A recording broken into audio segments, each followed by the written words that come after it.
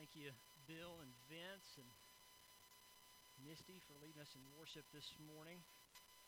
For all of our volunteers, it's just so great to have people help out and to do things and to be the example of what we need and how to help out and what has to happen. And I think this morning we timed it. We were good in 12 minutes this morning. And so many hands make light work. So thank you for all of those who help on a regular and consistent basis. And I have to confess I enjoyed the breaks during the time, but it wasn't worth the sacrifice of not being here together. So I'm so glad to be here. For those of you who are online with us this morning, we're glad you're here. Let us know you're here, just so we can get a little check-in. I didn't get to say hello or high-five you, but I'd love to just check in with you the rest of the week. Just tell us hello this morning. I'm a big history fan. I don't know about many of you, but I love history. I'm a big fan of World War II history. But I just like to learn from the past. I like some of the stories of the past. I like a good story, if you haven't noticed that already. If you barely even know me, you probably know that already. But I like a good story, and I read one this week about Chief Red Jacket. And in 1805 in Buffalo Falls, New York, there was a Congress of Indian tribes that got together and then being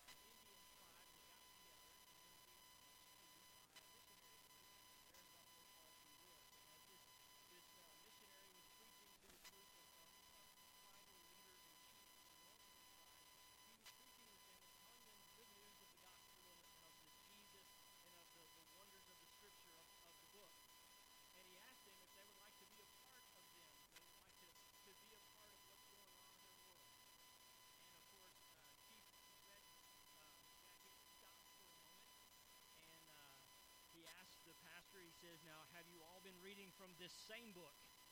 And he says, yes, we have multiple copies, but it's of the same book. He says, and so you've all been living according to the instructions of this same book. And he says, yes, we have. And so the chief just looked at him just very calmly and very politely, and he just said to him, I think we'll watch you for a while and see if you all are able to live according to the rules of that book the same. Now, I find that interesting because what we many times do is we look for a good example. And we think that a good example is something that we can follow. And while there's a lot of truth in that, there's also equal truth to say that we have plenty of bad examples, but we follow that anyway. I'll give you a good example of that. Moments ago, many of you were still standing while we were trying to decide if we should pray or not. And some of you sat and some of you stood and you weren't sure. And there was this moment of entropy going, what should I do? Because no one led you to sit down, right? And the pastor sat down, and I caught a couple of you, by the way, on this side of the room. Y'all are good, godly people, I know, on this side. But on this side of the room going, what's he doing? Is he sitting down? I caught you. You know who you are? We're all looking for a good example, right? But here's the problem. And Warren Wiersbe, actually, he's one of my favorite theologians. He actually shared this story.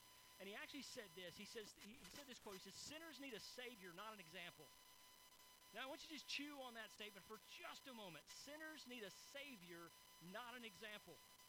And he goes on to say, but after a person is saved, he will want to follow closely upon his steps and imitate the example of Christ. Sinners need a savior, not an example. And where I think we go wrong, particularly in Christianity, is what we offer is just an example of Jesus, but we don't offer Jesus. And as we're looking in the topic of hope, especially hope in hard times, I have on more than one occasion tried to encourage you and to bring you into what Peter wrote in 1 Peter, and we're going to continue there today in chapter 2 if you want to find that now. But what Peter is telling us is how do we live in hard times? How do we have hope in hard times? We live according to how Christ, the example, showed us to do so. But Peter didn't get it wrong. I think we just get it wrong. Because unfortunately, so many times we lead people to say, change your everything to follow somebody you don't know. And if you'll just imitate him well, you should be fine. And that's only half of the story. That's not the full version of what real hope actually is. Because if sinners are in need of a Savior, why are we just so busy only showing them an example? Now, you can't misread that or mishear it in such a way to say, well, you're saying we shouldn't live like Christ? No, I'm saying not only should you live like Christ, you should understand why you should live like Christ.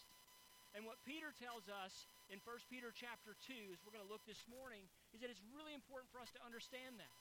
But before we get there, the last couple of weeks, I've been encouraging you to memorize 1 Peter chapter 1, verse 3. Because in that verse alone, we see the entire setup for the rest of the book of 1 Peter. And I think I've got it on the screen up here too. And so read that with me. Blessed be the God and Father of our Lord Jesus Christ. Now hang on a minute. That ends with an exclamation point. We did this exercise 2 weeks ago, so let's do this again. Exclamation point means we're excited about it, right? Aggies won last night. It was ugly, but it was a win. Okay? Not the same exclamation point. Blessed be the God and Father of our Lord Jesus Christ. It's exciting, right? We're acknowledging our Father, our Creator. According to His great mercy, He has caused us to be born again to a living hope through the resurrection of Jesus Christ from the dead. He has caused us to be born again to a living hope through the resurrection of Jesus Christ from the dead. That's where the exclamation point really ought to be. He has caused us to be born again through the resurrection of Jesus Christ from the dead. Now, there's a whole lot in there.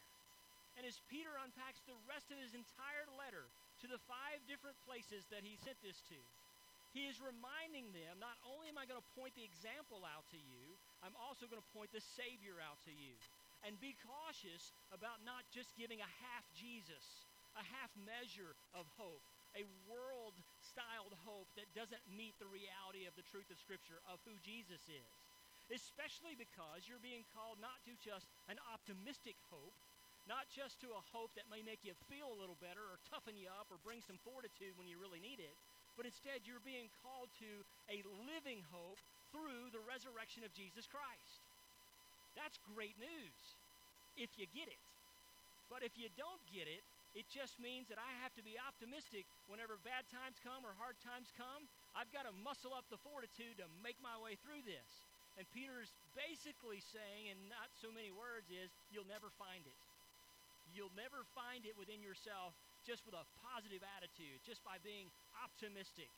What you need is real hope, a living hope, and that living hope is brought to you through the resurrection of Jesus Christ from the dead as a gracious gift from God. And so go back to my friend Chief Red Jacket for just a moment. Because what he actually was calling out, this missionary, to say was that you're offering me a change of lifestyle, but you're not offering me a change of life. You're offering me to give up everything I have, to sacrifice everything I have, so I can be like somebody I don't know that you yourself don't even look like. This is actually one of the greatest problems that non-Messianic Jews have with Christians today. They don't look like their rabbi. They don't act like their rabbi. They don't believe like their rabbi, and they certainly don't love like their rabbi. And so if we as Christians today are busy only offering an optimistic hope to people and not offering them the real hope of Jesus Christ, we're giving them a short-lived solution to a long-term, eternal problem. And that is an eternity without Jesus Christ. That actually is the definition of hopelessness. Where there is no Christ, there is no hope. And so Peter is trying to encourage them, and as he goes through the first chapter, he gets into the second chapter. And what we see today are 3 specific reasons why Peter is trying to encourage them and us of why we should live hope-filled lives. And the first reason that we should live hope-filled lives is for the sake of lost people. We should live hope-filled lives for the sake of lost people. And I want you to consider the order for a moment, because Paul will write to the Philippians, and he'll say to them very clearly, do not consider yourself better than anybody else, not by conceit or rivalry, but consider others more significant than yourself. And so Peter is saying, look, guys, figure this out for a moment. What you have is a living hope through the resurrection of a dead Jesus to a living God. And because you have that, look out for the care of others. And the first place where he points that to us is in 1 Peter chapter 2, verses 11 and 12. He says, Beloved, I urge you, as sojourners and exiles, to abstain from the passions of the flesh, which wage war against your soul. Keep your conduct among the Gentiles honorable, so that when they speak against you as evildoers, they may see your good deeds and glorify God on the day of visitation. I love that word visitation because it's got some really fun stuff in that I won't really touch too much today, but just realize this. When Jesus comes back, it's not for the long term, it's for the short. And when he does come back, he is going to be that guest that comes and does what he's come to do, and then he's going to go. And in his visitation, he's going to take those with him that belong to him, and he's going to leave everybody else. And so we're to live a hope-filled life, a Christ-filled, Christ-centered life for the sake of those who are lost. And the reason why we should do so, that Peter says here, is because our battle is not against one another. Our battle is against the fleshly desires of this world. Our battle are against the things that are out there that are pointing us in the wrong directions. And if we're just thinking, well, you know what? Jesus is on my side. This world can't do anything to me. You're going to get pummeled. You're not only going to get pummeled, as you start to get pummeled, the lost world, those without Christ, who have not been given a living hope through the resurrection of Jesus Christ from the dead, they're going to look at you and they're going to watch and go, man, that's not worth it. And these people say and talk this big game about this Jesus person, but they don't really believe in him to actually complete their salvation, to actually save them from the situation.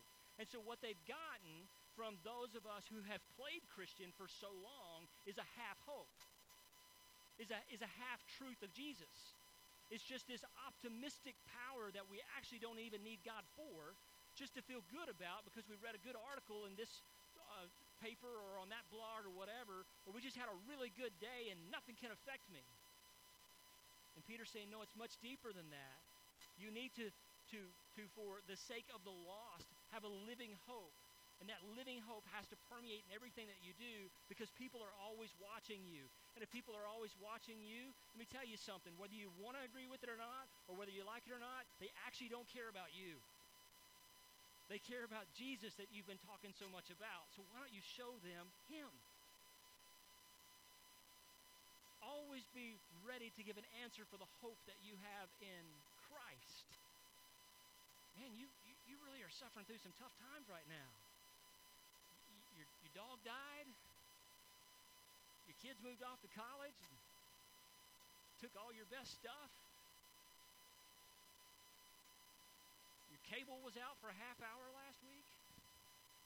Man, how are you coping with all that? Oh, I got Jesus. Yeah? I don't think Jesus cares about your cable. And you know what? The rest of the world doesn't either. And so this half hope that we give people is not just being positive and upbeat and optimistic. It's good to have those things. It's better to live that way, trust me. But that doesn't get it done. It doesn't get us across the finish line. And on the day of visitation, when Christ comes and these people say, well, I've been living the example that these Christians have been following. Why aren't I good enough? It's because these Christians didn't give you all that you needed. My daughter ran a marathon, her first one, her senior year in high school. And in the first quarter mile, the lead runner, the pace setter, actually made a wrong turn and shorted the marathon by 1/10 of a mile. And so you know the little stickers that say 26.2? I've been looking everywhere for 26.1. Because when my daughter says I ran a marathon, I remind her, no, actually you did not. And you didn't run a marathon because the person who led you to run the marathon was wrong. And not only was that person wrong, everybody who ran the marathon didn't actually run the marathon. They were short because they followed the one example that was out there and thought for sure this was the way to go, and somebody was watching them because the rules are you follow the pace runner, and the pace runner sets the course, and you follow behind them. What happens when the pace runner is wrong? You see, human wisdom, human optimistic hope will always fall short of a living hope that is brought to us through the resurrection of Jesus Christ from the dead. Nothing else will make up for that. And Peter is not only encouraging them that there are people watching who need this Jesus, who need the full story of this Jesus, he's warning them to say, listen, you once were these Gentiles. Now, when you read that word Gentile in these few verses, don't think he's talking about a non-Jewish race. He's actually talking about everybody outside of Christ. This word Gentile was put out there in such a way to help us understand that apart from Christ, we are all different. And because you are sojourners in this world, because you are aliens in this world, stop trying to be a citizen of a place you're not actually allowed to be in, but instead be the soldier that goes in and occupies. That's the language that Peter's actually using in here. And that soldier is going to come in and he's going to bring hope, because that's actually the weapon that he has most of all, that he never runs out of ammunition. And Peter is saying what you're actually doing is coming in and bringing optimism. Be careful about that. These people actually need real hope who is in Jesus Christ. And for the sake of the lost people, you need to live a hope-filled life. And that hope-filled life is not full of sunshine and rainbows all the time. Because after all, that rainbow was given to us from God as a promise. Starting to catch on yet? Hope is not just something you conjure up and well up. Hope is not just something that you're hoping for a better outcome. Hope is the person of Christ. And the outside world who doesn't know that doesn't need to know that everything's going to be okay. Tomorrow's just going to be a little brighter. Wipe your knees off. Get up. Get back in there. What they need to know is, you know what? It's not going to be okay. There's nothing this world's going to offer you that's going to fix this, but there is a Jesus who is.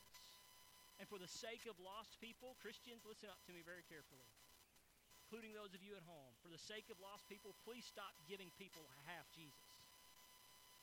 Cut it out.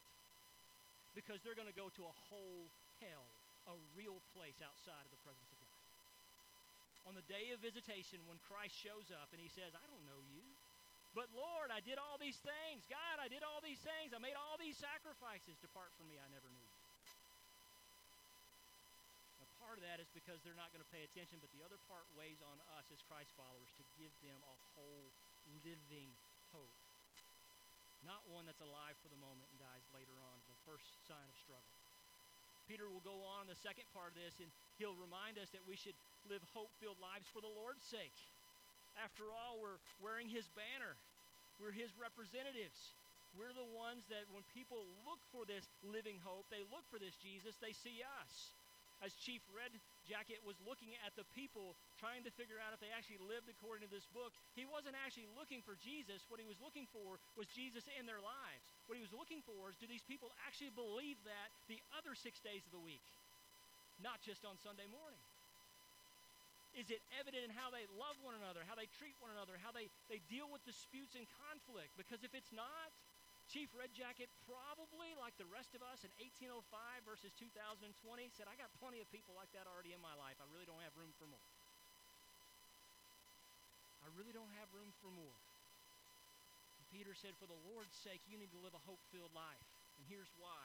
1 Peter chapter 2, verse 13 through 17 says this.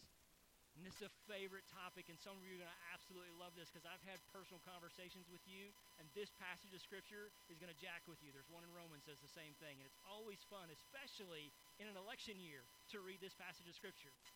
Because the last thing you really want to do is jump on the toes of a whole bunch of evangelical voters, right? But I'm game. How about you? Let's do it. 1 Peter chapter 2, verse 13 through 17 says, be subject for the Lord's sake to every human institution, whether it be to the emperor as supreme or to governors as sent by him to punish those who do evil and to praise those who do good. For this is the will of God, that by doing good you should put to silence the ignorance of foolish people. Live as people who are free, not using your freedom as a cover-up for evil, but living as servants of God. Honor everyone. Love brotherhood. Fear God and honor the emperor. Oh, Pastor, please don't do this morning. The last thing you're going to tell me I'm supposed to submit myself to this government in this day and age.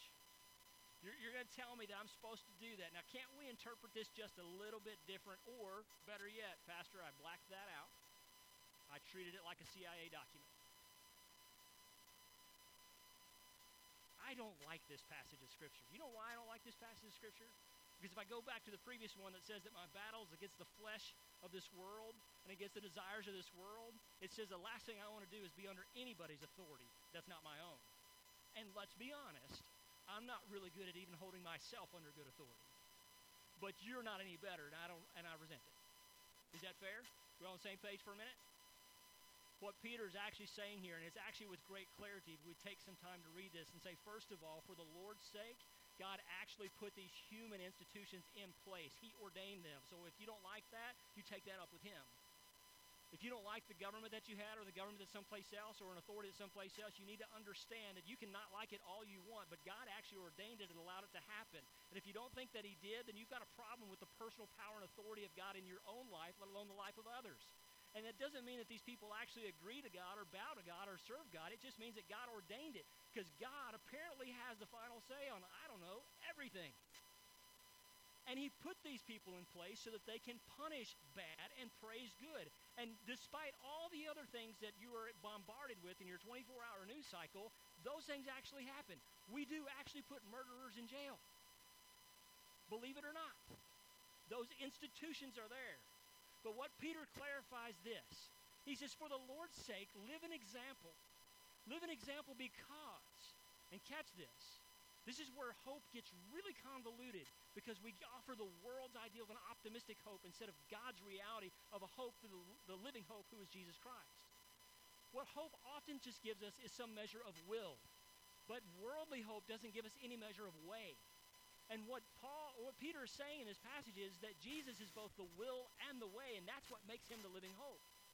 And for the Lord's sake, demonstrate that under his authority, you're willing to set under the authority of a government or whatever entity that God put over you. After all, kids don't choose their parents, right? And if you're a parent, you certainly want your kids to obey you for your sake, for the Lord's sake, and let's be honest, for their own sake too. My dad has told me on more than one occasion, I'm 44 years old, but he still tells me this. The older I get, the more he's right, and he says, son, if you'd have got to that earlier, your life would have been better. Your childhood would have been better. Your adulthood would be better. And so now when I talk to my dad, I make sure, I'm not playing him, I make sure to remind him how right he is on pretty much everything, because he is. I want to be that guy. You know how I'm going to be that guy? I'm going to submit to his authority. I'm going to submit to his authority, especially when I don't like it. But I'm going to submit to his authority not just because he's more powerful than I am, but because he is a godly man who loves Jesus Christ, who has him in his life. And God put him in my life over me. Now, Pastor, what about these laws that are clearly unethical? What about abortion? Why is it legal? Christ follower, let me just be honest with you for just a second. You don't have to participate in that law just for that law to be on the books. I pray that you're not. There's a lot of other things. Murder is illegal according to law. You don't have to participate in that law, okay? But listen to what I'm saying for just a second. Dial in with me here. What Peter's actually saying is that you submit to the authority, but you can push back on the law. You can push back on a law that doesn't honor God, that doesn't honor the emperor, that doesn't love people, that doesn't fear God. But you cannot push back on the authority itself, because by doing so, you're actually pushing back upon God who ordained that authority. And when you do so, guess what people see? They see you. They don't see a living hope in Jesus Christ. They see your preferences. They see the things that you want. They see the things that you don't like. And can we just please have a conversation without it going political for once? I don't know about you. That's been the worst part of 2020 for me. Hey, man, look at those vegetables. Yeah, can you believe that? Those come out of some farm in the middle of nowhere that some 4-year-old, and here we go. Hey, I hate that. I do. But we've gotten everything so political anymore that we can't see through the forest for the trees of this. And the reason is we're pushing back on some entity that we've failed to realize that there's a God that's bigger than every last one of them.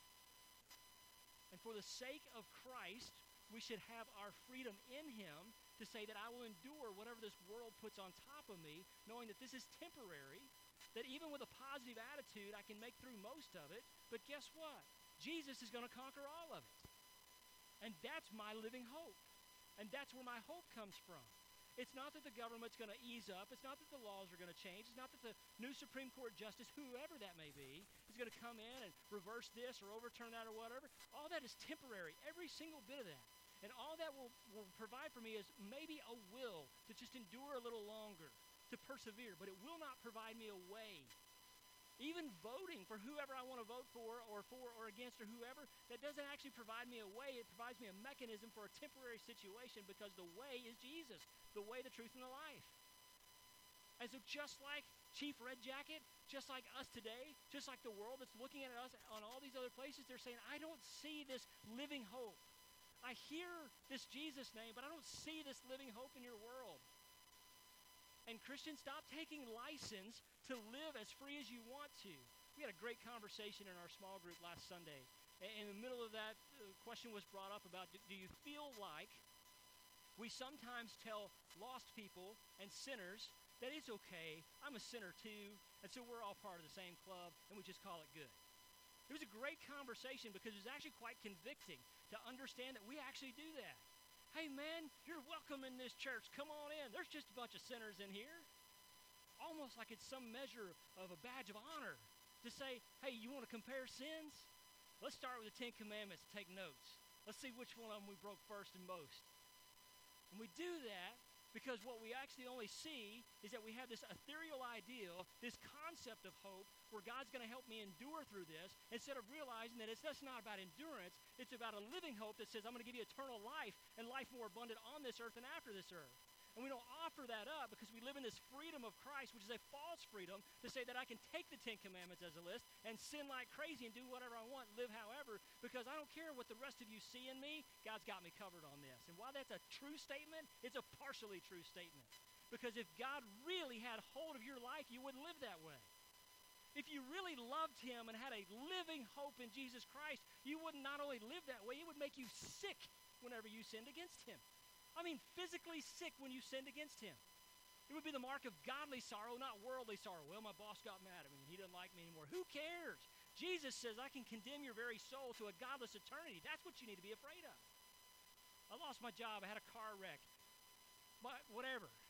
Okay. Life's terrible sometimes. Thank you, Adam, for bringing that into us. Appreciate you, buddy. Here's a fist bump. I can have the will to try to endure that, but I'm going to get tired and worn out. But the way to actually overcome that is Jesus, who said, I've already overcome the world. Throw whatever you want at me. But you, for my sake, need to live a hope-filled life, and that hope-filled life is devoid if it doesn't include Jesus. Honor him.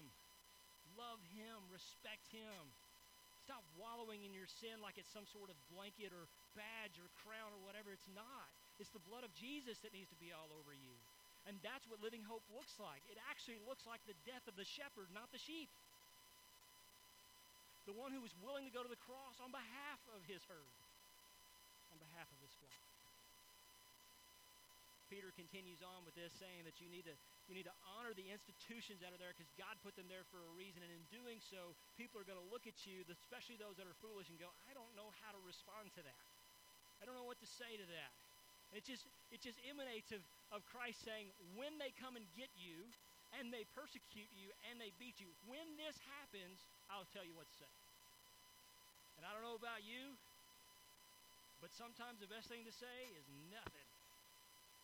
And we all should practice that discipline a little more. None of you look at your watch right now. I'm going to get offended. We should live a hope-filled life for the sake of Christ.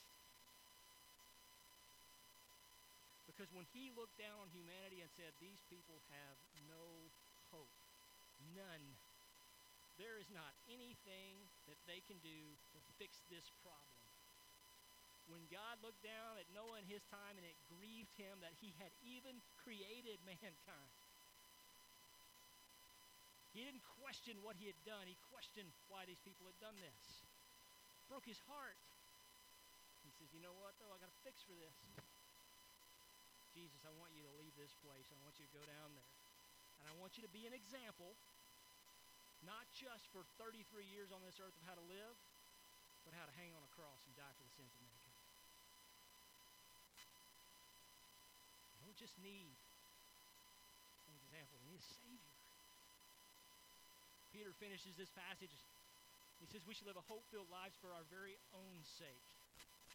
Probably should have started with this one, but in the order of how it fell in Scripture, because, after all, we like to think of ourselves first, don't we? I do. I'm as human as the next person, so let's just all celebrate that and call our sins out. But when he says we got to live a hope-filled life for our own sake, and again, he's not talking about optimism. What he's talking about is, are you transformed?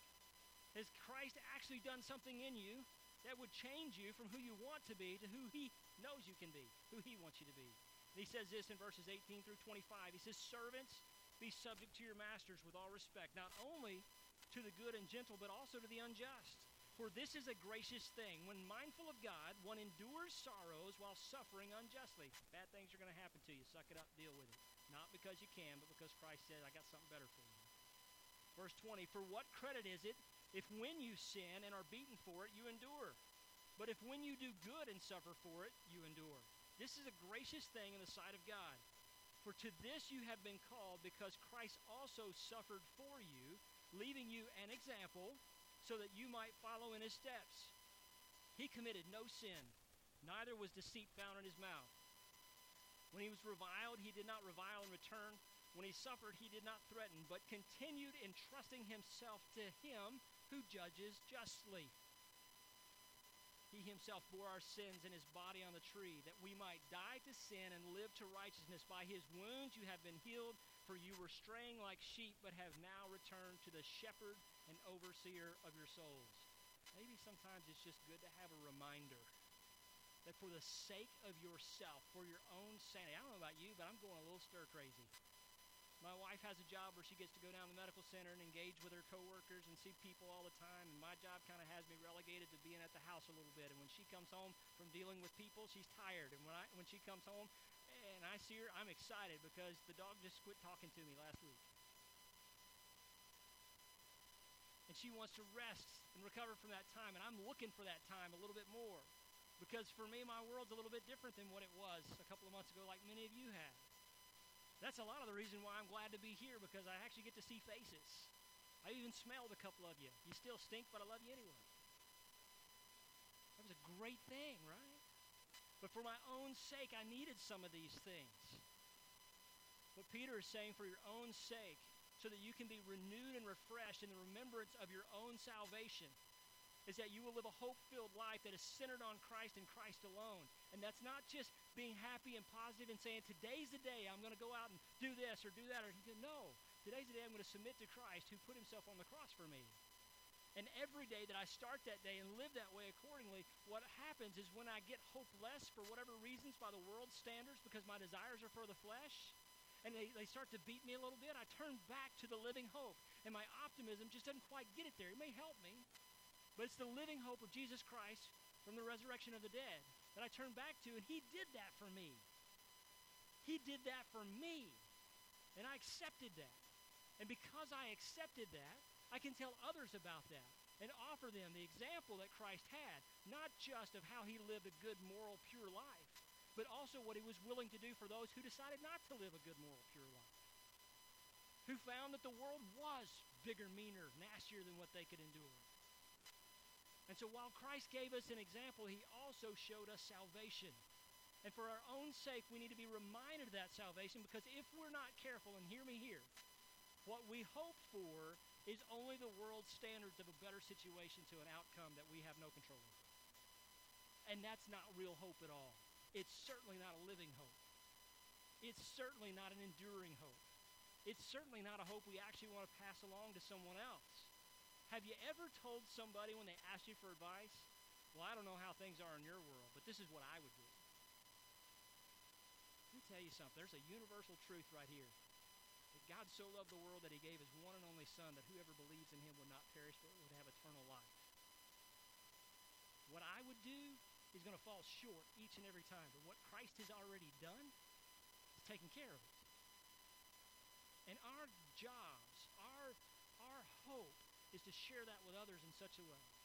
And so if you don't hear anything else from me this morning, I want you to just think on this statement for just a minute. Hope is not optimism. It is transformation through the trust in the promises of God. It is transformation through the trust of the promises of God. And here's why I say that. Optimism never saved anybody from an eternity in hell. Optimism never raised anybody from the dead. Optimism never, ever forgave someone's sins. Never. And I'm so fearful that sometimes we look at hope in such a way that it's nothing more than an optimistic placebo. When in reality, if we really trust in God, if we really have hope in this Jesus who saved us from our sins, we will live according to the promises of God. And that living hope will shine through, not because we hope God's going to save us, not because we hope that God is going to be kind to us, not because we hope on the day of visitation that he's going to show up and take me, but because we know it to be true because he said it was. Because he said it was. We don't hope for resurrection from the dead. We're waiting for it to happen. As it is a definite, guaranteed, written in stone.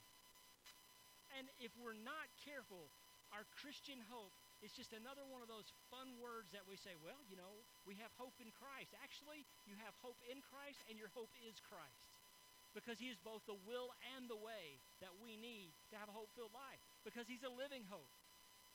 He's not a dead hope. He's coming back for us as a guarantee, not as a, well, just in case. So many times we hedge our bets thinking, well, if I do this, I do this. Let me tell you something. Salvation is not a great big if-then statement. You don't get to work yourself into that. We're transformed by the promises that God made to us because the one thing God cannot do is lie. He cannot lie. And he's never lied to us. And so when he says this, and he gives us these promises, one of the many promises he gives us is that our suffering has purpose. Times may be tough, times may be hard, times may be difficult, whether that be work, relationships, finances, whatever the case may be. But 2 Corinthians 4:17 says, for this light momentary affliction, compare that to an eternity in a real place called hell, absent the presence of God. For this light momentary affliction is preparing us for an eternal weight of glory beyond all comparison. I can't even tell you how good it's going to be, because I don't know, but I'm going to be there. I don't hope that I'm going to be there. I don't think if I do all these things that I'm going to be in heaven and in glory with God forever. I know it to be true because God said, you're mine. And I said, I'll take it. That's the living hope that I have. Another promise that God shared with us is that he would be our advocate. So many times we miss the reality of the need that we have for a hope, living hope, Jesus, to be our advocate. And so in Revelation 3:5, he says, the one who conquers will be clothed thus in white garments, and I will never blot his name out of the book of life. I will confess his name before my Father and before his angels. Listen, we are not worthy to open the scrolls or stand before the Lord God Almighty.